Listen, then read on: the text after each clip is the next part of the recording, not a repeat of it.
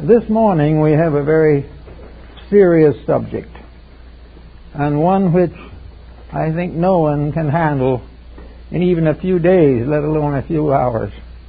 But it is something I think we must all think about in the future. We took as our subject the love of God. Now let's consider this a little bit in the light of the way things are in the world.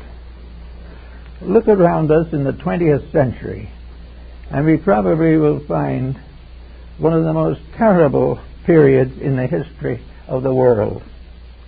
There were others that were bad, but the resources involved were not adequate as they are now. Old wars were not plagued with nuclear weapons or microbic gases and so forth. They were not troubled with aeroplanes and all kinds of devices for terrifying and injuring people. So we have hung up a record. The 20th century is probably the most barbarous century in the history of the world. Now we look back and we see the Greeks fighting the Romans and all that type of thing, or we consider the Crusades, and we begin to feel a little more comfortable. Perhaps we are growing a little. But when we go back and get all the statistics, we're not growing much. We are not doing anything to develop the moral integrities of contemporary civilization. We are not doing anything to protect the integrities of the coming generation. We are constantly focusing our attentions upon destruction and profit, and these are the only considerations which are assumed to be necessary to the civilization of a people. Actually, as we look around us, we see the ruins of many great enterprises that might have had meaning. We also see a few outstanding corruptions that are succeeding only too well. And with all of this, we are supposed to be a God-loving or God-fearing people. Actually, we do not seem to be either. The old days when we were really frightened by the promises of divine wrath are more or less forgotten. And those who are most guilty do not even believe in divine wrath. We also look back with certain apprehensions upon our own growing up and the kind of world we are giving our children, and who is going to be in the 21st century when it comes. Certainly, unless there are marked changes, it is not going to be heralded in with a blast of ethics or anything of that nature. We look around us and we listen to these various commentators, and we study the analysts, and we read the more recent texts on the subject, and we find almost completely the real factors ignored. Ignored because they would interfere with the continuing stream of procedure which has become sacred in this century. Sacred to profit, sacred to pain, sacred to death, but not sacred to the plan of human destiny. Therefore, it is very important for us now to study a little bit about morality. And in order to touch on morals, we have to touch on religion. And when we see the condition of morals today, we may say, what has religion done about all this? Well, essentially very little. The contributions of religion have been on television programs, and on some sermonizing, and a few crusaders going out. But the major stream of religion has not been enriched. We have in the world today nearly 3 billion committed persons, committed to some type of faith, to some ideal, to some integrity beyond materialism. If these 3 billion people cooperated, our problems would be very few. We could control almost any situation if these people would practice what they talk about. But instead of practicing, First of all, they divide into sects.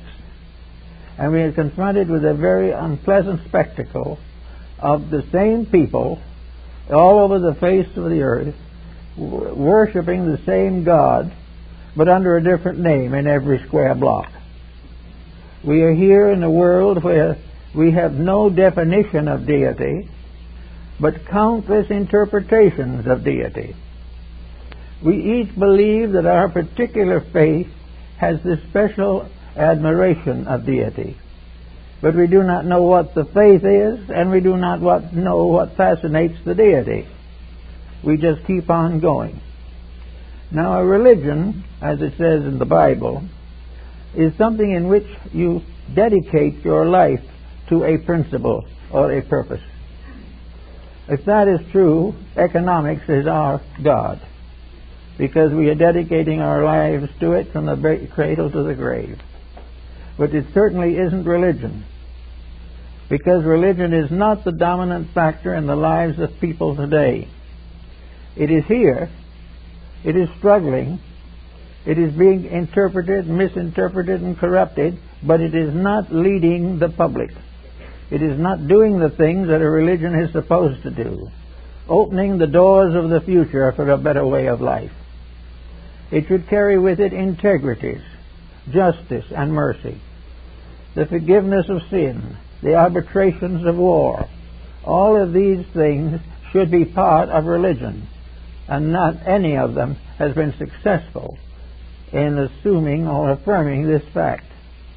We have peoples of two different religions at war with each other without really knowing what they are fighting for. We have great masses of people who have been for years deprived of all religions, breaking through the shells of materialism to seek again a godly way of life. And when they find it, what will they have? What they had before. A life that did not lead them into truth before will not lead them into truth again. If we are going to move from materialism to religion, we're going to have to do something with the religion also. We're going to have to make it applicable to the needs and problems of human beings. Religion is probably the highest and deepest of all of the dedications of humanity. It is more widely diffused than any other single factor. Yet very little is done in the name of it to solve the problems of life. We have money to buy new planes to carry atomic bombs. We can spend billions on armament. We hear nothing about solution by way of intelligent dedication. Now, what is religion to us? Religion is faith in something beyond ourselves. Faith is the recognition that there is some purpose beyond barter and exchange for the existence of mankind. If this is true, it has been overlooked. We are now living in a completely secular world with a few religious trimmings. We have a number of beautiful churches. We have some magnificent old cathedrals from the days gone by. We have the ruins of the temples of 100 gods.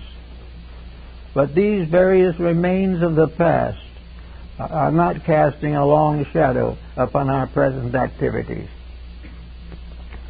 Where is religion going to come from? Where should we expect to find it? There has been very little record of direct contact with the divine power. Such records as we have are mostly contained in the scriptural writings of mankind. From these writings we gain a certain pragmatic understanding of certain of the forces of nature. But most of these scriptures are based upon cause and effect and upon daily experience in living. Scriptures are the long record of human experience struggling with the problems of existence. But we do not at the present time have anything to consider as adequate to our need. We can go to church, and probably those who do should. Maybe those who do not should also. But when we leave church, do we leave it a better person? Do we go to church on Sunday morning convinced of the fact that we're going to renew a friendship that was lost before Sunday night? Are we going to do something in the name of faith to prove that we have some? Or are we going to go home and turn on the television and wait for the next Sunday for another brief exchange with secular matters? We are not doing anything in particular. Now, why are we not doing anything in particular? Because apparently from the beginning it was assumed there wasn't much to do. In other words, no one really believed that people were going to change to the degree that we hope they will change. They've taken it for advantage and for granted that the materialist can go to church, but he'll still be a materialist. And the theist goes to church and he will still foreclose a mortgage on the widows and the fatherless. There is no way, apparently, in which we can expect religion to compete with business, with the hard problems of profit, of that last dollar we can get out of somebody. And yet here we are, a civilization that has been building and working for thousands of years to create a better way of life. We come to the most advanced century in the history of that world, and we're not getting a better way of life. Why is it impossible, apparently, for the individual to live up to the basic moralities which he affirms in his faiths? There are at least 7 major religions in the world today. 5 of them are really big, and the other 2 are moderate. But each of these has exactly the same teaching.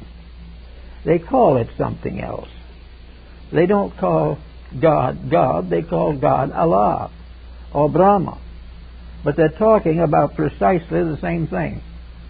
And they're talking about it to the degree that this God, under another name, teaches the same morality, the same ethics, the same idealism. It warns of trouble resulting from mistakes. It warns the follower to avoid sin. It warns the world to avoid materialism. These things have been going on for a long time. The world is full of people who have acknowledged or do acknowledge the reality of a spiritual reality above materialism. And yet, nothing happens. The young are on narcotics. All of the others are doing everything possible to accumulate a few dollars to leave behind for their descendants to argue over. Why is this? Why do we have today a civilization advanced in everything except learning how to live well? Not only not learning how to live well, but not even learning how to die well. Nothing seems to be happening to touch the inner life of the individual. Everything is on the outside. He has his Phi Beta key, but he's in jail for smuggling. He has all kinds of gifts and accomplishments. He has a good education and a terrible marriage. He also has a family of very well-educated people, and most of the children are on pot. Why is this way? Why do we call this progress? Well, it's the only thing we have that looks different from the rest, so we call it progress. But it is nothing but bad matters getting worse. So what do we do about all this? We have to go back again to what we're talking about, God. Now, God to the average person is a very abstruse and abstract and very subtle factor in our existence. Many people have heard about it from their ancestors. Some have heard about it from a television evangelist. Most of those who have contacted it are leery because of the economic pressures that are now being passed off as religion. So we have no real sources for faith. And we have no real contemporary institutions. Now, supposing we consider these church seminaries that we do have. Those seminaries have been here for a long time. Are they doing something? Have they made a step forward? Or as seminarians, have they simply graduated a few more preachers? I was in Chicago at one time when one of the great football games was being played. This game was between a parochial college and a secular college. It was a tremendous fight. I was in the same hotel with the parochial crew or team and all of its assistants. In the course of the 3 or 4 days they were there, they got a bill from the hotel. The kids got a bill from the hotel for over $300,000 worth of damage. And on the Sunday morning, several of them were arrested on a raid when they were filching boxes of cigars from the lobby. This was education, and it's still going that way. What is wrong? Why do we not learn something from the past? Why do we not at least learn something from our own ancestors back 2 or 3 generations, who were more worthwhile in most cases than we are today? They may not have been so brilliant. They may have had to work hard with their hands. They may have had to raise their children in the country on farms. But there was still in them a certain humanity which is gradually disappearing. Humanity now is a covering. It is a case that you put on, but underneath it there's no real humanity. Because humanity is reaching out to help those who need. Humanity is sparing lives and not taking them. Humanity is giving opportunity, not destroying it. And humanity is to make the best use of resources, not waste them on vicious and destructive things. So we need to get a new understanding of God. We've got to get a God that gets out of all these buildings and gets into us where it belongs. Each of us lives because of a divine spark within us.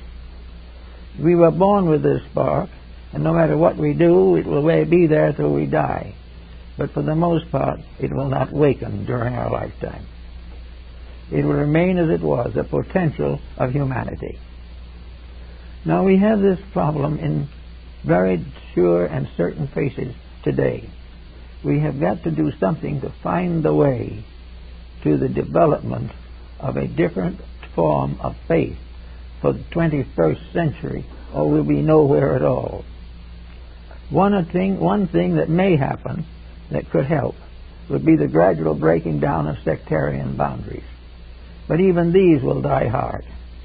The individual is proud of his orthodoxy rather than of his ethics. He is very happy to belong to a certain thing and glad that he doesn't belong to something else. All of this is foolishness.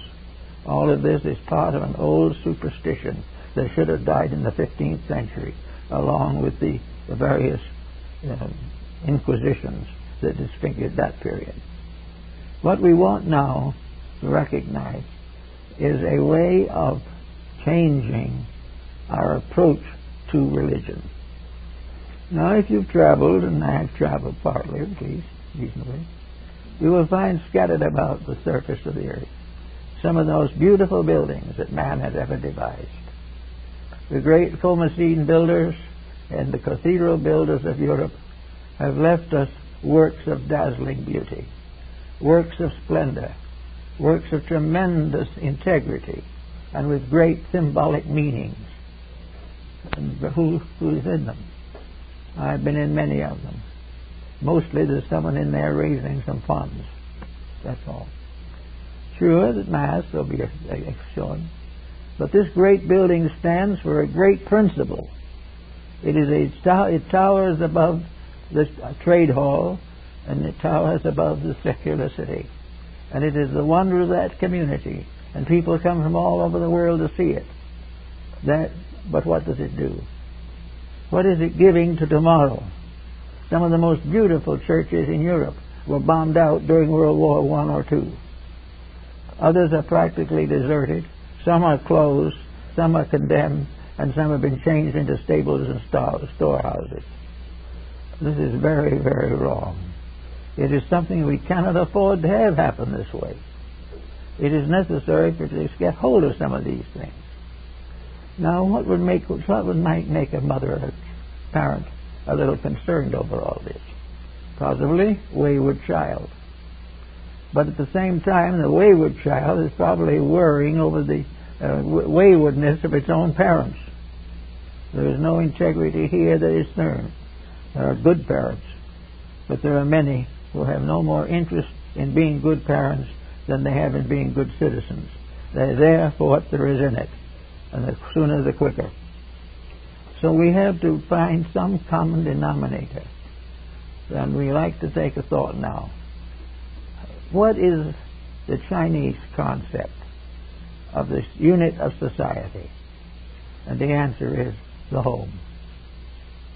The home is where morals are built and where morals die. Homes are where unity rules supreme and diversity eats away all that is valuable. Homes are something that are kept not for a generation, but for many generations. In the old palace home of Confucius in China, there are the moral tablets of 50 generations, all preserved, because they represent a great stream of moral force. Confucius is not recognized as a great scholar primarily, although he was loved for his scholarship. He was admired for being a good human being, one who really tried to live the principles that were just and right. And so everywhere, the home basically is the unit. As Confucius says, so goes the home, so goes the empire. So that the beginning of religion in the modern world is not in the church, but in the home. If it's not in the home, no church can make up the difference. Nothing can meet the vacancy left by a faithless family. It is something that belongs to a world bigger than ours. It is the right of every child who comes into this world to know the comfort, the security, the consolation of faith. Without this, what does he have? What can he do? He can go out into a world of shysterism and sink with it. Or he can try to behave and be a martyr for those who do not understand him. So the beginning is of the home. And where then does the teaching come from? The parents, the grandparents, the great-grandparents, and remotely from the Son of Heaven himself. Actually, therefore, the parental pattern is probably the most perfect pattern of religion. It is not something that is simply creedal. And as time goes on, creedalism will probably diminish.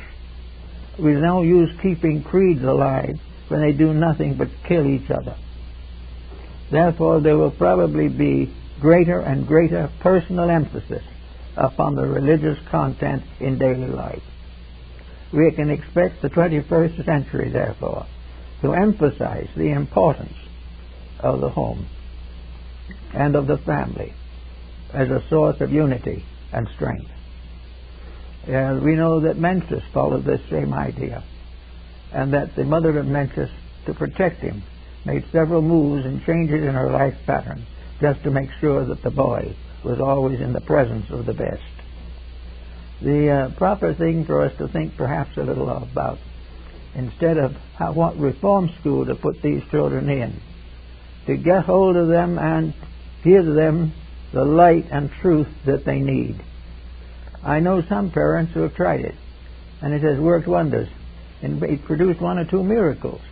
It converted a few parents, which was something in itself. That they should decide, as they made better children, they would become better selves. And then our whole problem of religion. God is therefore another name for the integrity of life. It has something that has to do with the light, shining light of a reality, of something that pays off in plus instead of in minus.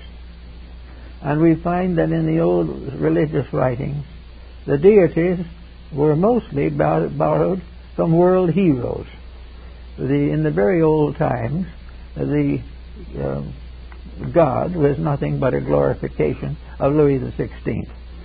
He was simply deceased ancestor who made good.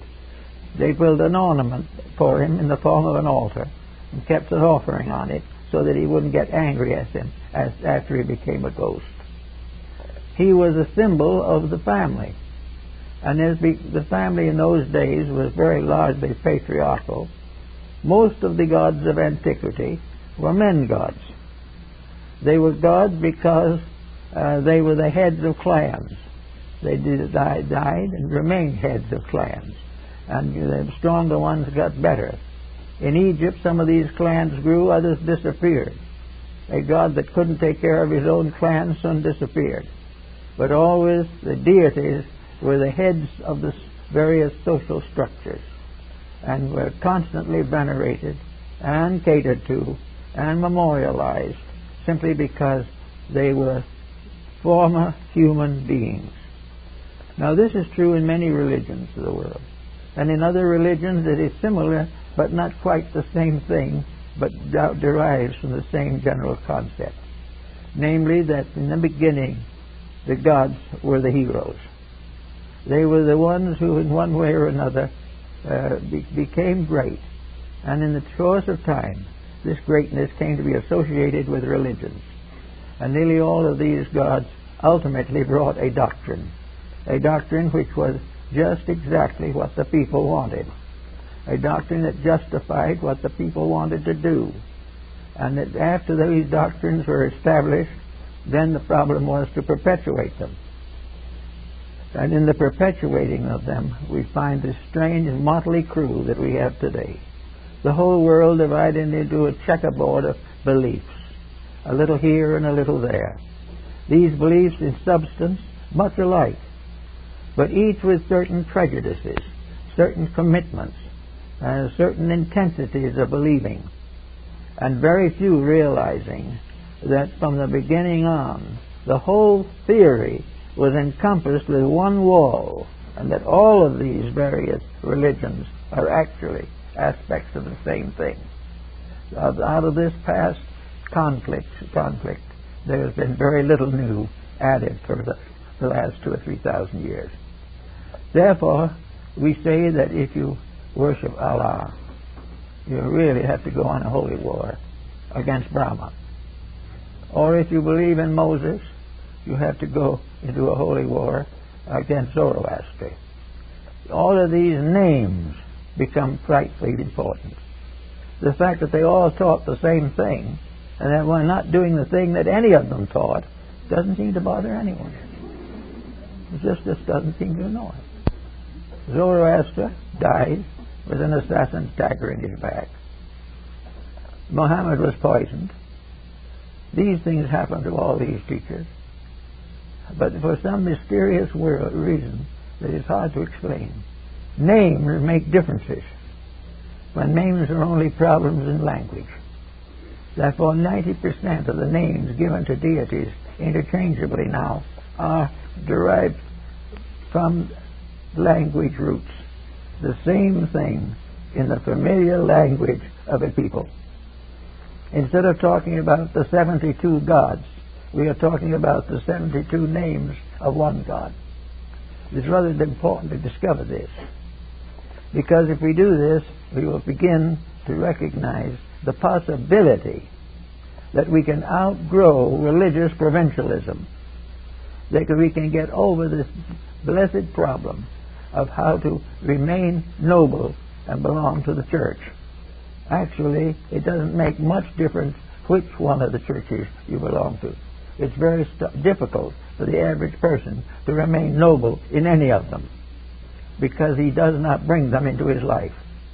There's something out there on Sundays, but they're not something that's there when he finds he can add a few dollars dishonestly to something he is selling or buying. This is the problem we have to figure. But always considering the fact that the deity is a family, that the various aspects of the family's beliefs are in the names of these various religious deities. We can say to ourselves, if they're all the same except for the names, why do we make so much difference out of them? Well, we make difference out of them because it is profitable. It is very profitable. It helps somebody to get an extra dime. It does something to get hold of something better from one person and take it away and give it to someone else. These differences of names have no essential for you. But if you say honesty and list all the individuals who are honest, the names don't amount to anything. But if you pay no attention to honesty and list them all, most of them will be dishonest. It's one of these problems that we all face and we have to face every day. So, here's a thought. Supposing we do what some have thought would be a nice idea. Restore the idea of the home as family. If we do that, then love of God becomes a restatement of love of parent. If a parent deserves love and gets it, this is religion. If a parent is sincere and honorable and brings up children properly, that person is pious. That person is really spiritual. That person is living the life of improvement. All of the trimmings, all of the associations, all of the big buildings are not much of it. Much of it is, are we taking care of these people as God intended us to? Are we true to the things that are real? Are we true to the values that we must live by if we expect to live at all? Now, as we notice also, the majority of these ancient deities, practically all of them, are male. Why? Because male was the hero. And there were many justifications. It's not just arrogance. The male had to be the protector. The father of the house has values as well as the mother. It is the duty of the father to protect the house, and it is the duty of the mother to enlighten the children. It is the duty of the parents to see that the child is protected, educated, and enlightened, and sent forth as an accredited human being. Now, if this is true, that becomes also religion. Now, religion can extend beyond this, but religion that doesn't live at home is very hard to live anywhere else. A religion that does not make the average family forget its feuds and differences, stop arguing over which sect they've married into or married out of. Let us forget all of this type of thing. Let us forget also that old agnostic uncle or whoever he may be. Anything. The problem is that the unit of life for the future has to be created by the individual himself. The idea that we're going to pass laws that are going to make us honest isn't going to happen. The fact that we're going to get all enlightened at once is very doubtful. The fact that we are going to depend on politics and economics and business ethics to get things straightened out is still more remote. They've got a lot to work on now and haven't even made a start. Therefore, we have to go back to the simple fact. This world is made up entirely, in human terms, of families. It is made up of families of many colors, varieties, and languages, and faiths, but families. And each family is an autonomy in itself. Each family has the right to live well, regardless of other families. No family is supposed to be enslaved by some other family. If the family lives its own life morally and ethically, brings its children to maturity as dignified human beings, if it teaches honesty, idealism, and integrity to its children, and bestows upon them the love that children need in order to live well, then we have a religion. And the individual who lives this way is worshiping. And the worshiping person is the one who shall see the face of the beloved. It is time, therefore, for each person to trace his faith back to his own heart. Not to something someone says about him, not to some shortcut to nirvana, but back again to the depths of himself. If he does this, he will find that the world has given him a marvelous assortment of possibilities. There's no reason why he has to be like everybody else. The only reason is that he must learn to like everybody else. He must give up saying, this man is a different religion and I can't speak to him. I've had in my time many, many cases of young people of different denominations whose lives have been ruined by the incredulities of their ancestors. As a minister, I had married a number of couples who could not find any other form of marriage that had a touch of anything but the justice of the peace. These people had no crime. They loved each other, but they were of different faith, which made them incompatible as far as the family was concerned. All of this has been going on for ages. The desert is filled with tribes that raid each other. The cities are filled with corporations that cheat each other. The world is full of schools that teach things that nobody really needs to know and teach nothing that is important. All these things must be changed by the 21st century. If they are not changed, our projects are going to be very, very poorly represented. Therefore, I think it might be very well to understand that the real worship of God is the worship or recognition of the unity of life and the proper training and education and development for that purpose.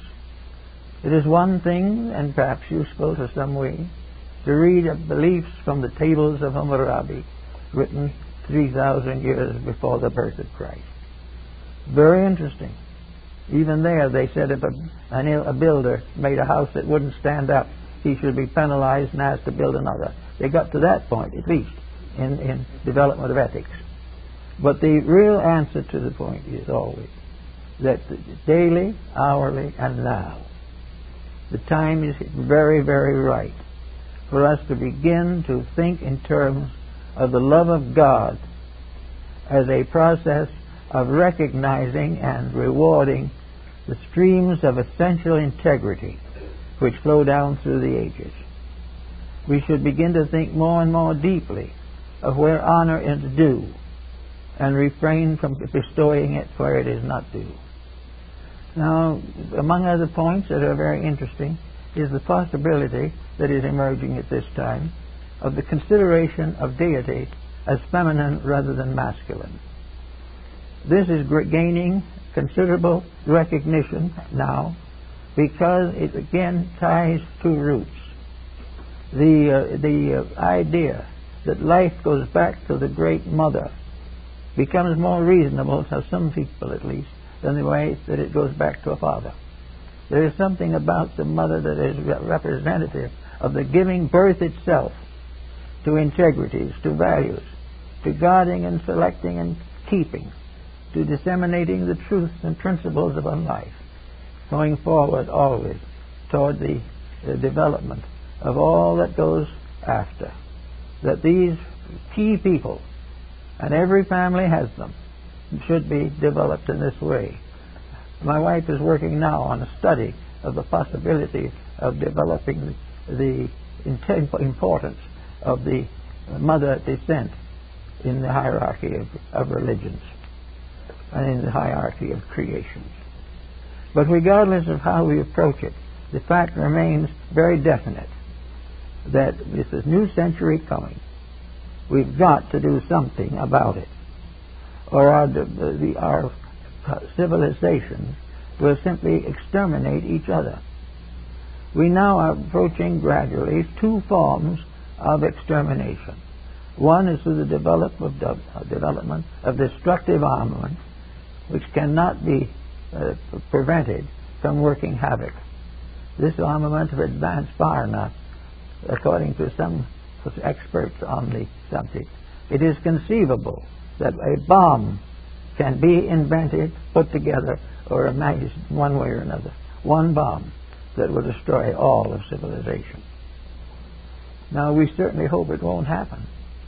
But how in the world can a people consider itself intelligent that contemplates such things? Where can we find a person in his right mind who would want to advance any project which meant infinite destruction, misery, and death? On the other hand, also, we have another group, the environmentalists. This group is quite convinced that if we keep on, we will live on nothing but the edge of a desert. That everything that makes life important will go, because we will wear out the resources of the planet. And so cheerfully we announce this on the top of the page, and down halfway through the same page, a big ad for a new product that has just cleared out several hundred acres of forest to make it. No one pays any attention to these things. No one seems to think of education as teaching us how. Why does education not teach young people how to think through the facts of their own existence? Why do we drift along on the surface of something? We're not getting anywhere. We're not even comfortable. Every so often we have a new epidemic or a new terror arises among us for which we have no solution. We are making life more difficult every day and no profit. And yet no one seems to be taking this matter seriously. You can read pages and pages and pages of congressional reports here, or something from the British Parliament, or something from the French House of Deputies. All these things, all of them pointing out the need for something important, but all of them passing into the lost and found department and left there. Why is it that we're coming into the new age, the new generation, that we do not think more about God? Why do we not realize that we are in the midst of an infinite intelligence, infinitely diversified throughout infinite time and infinite space? The nature of this we do not understand and may never understand. But through its symbolisms, we begin to understand the reason for existence, the reason to make our existence better, and to realize that the power of this eternal principle is passed on generation after generation through the families, nations, and races that inhabit the planet. That we are here in the presence of tremendous opportunities, tremendous values, infinite responsibilities, but we are here to do something besides watch television after 10 o'clock at night. We are here to do something with life. We are perfectly entitled to have an occasional baseball game if we want it, but we also have the right and proper to do a little serious thinking once in a while. We are all the worse for not thinking, every one of us, and yet we do not desire to think, because think, as one man told me, would ruin his life. If he thought, he couldn't do what he pleased. As long as he doesn't think, he can make the mistakes that he enjoys. Of course, he doesn't think what the final mistake is going to do to him, and it always does. There is no one that gets away with any of this, and yet in youth they think they can. It's like the individual with the present problem of narcotics. Here is a world of crime serviced by many nations and by persons of every age to help to kill off humanity. Is this the best we can do? Is this the reason why we have had great opportunities? Is this why we have been given wisdom? We have been given understanding and insight? Is it all in order that we can simply eat ourselves to death or drink ourselves into a coma? Why do we have to think it this way?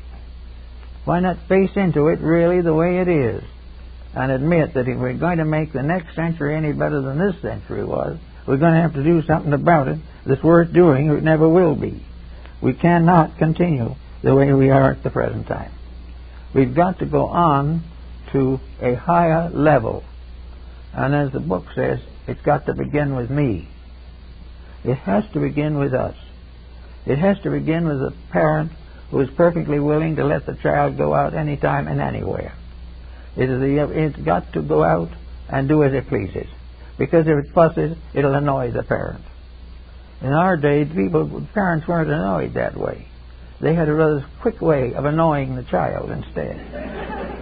And the child generally stayed annoyed for a few hours, and maybe be several days before it would try another experiment.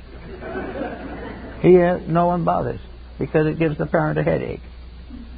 They would tell the child to go out and do as it pleases, and they'll settle back with a couple of aspirin tablets.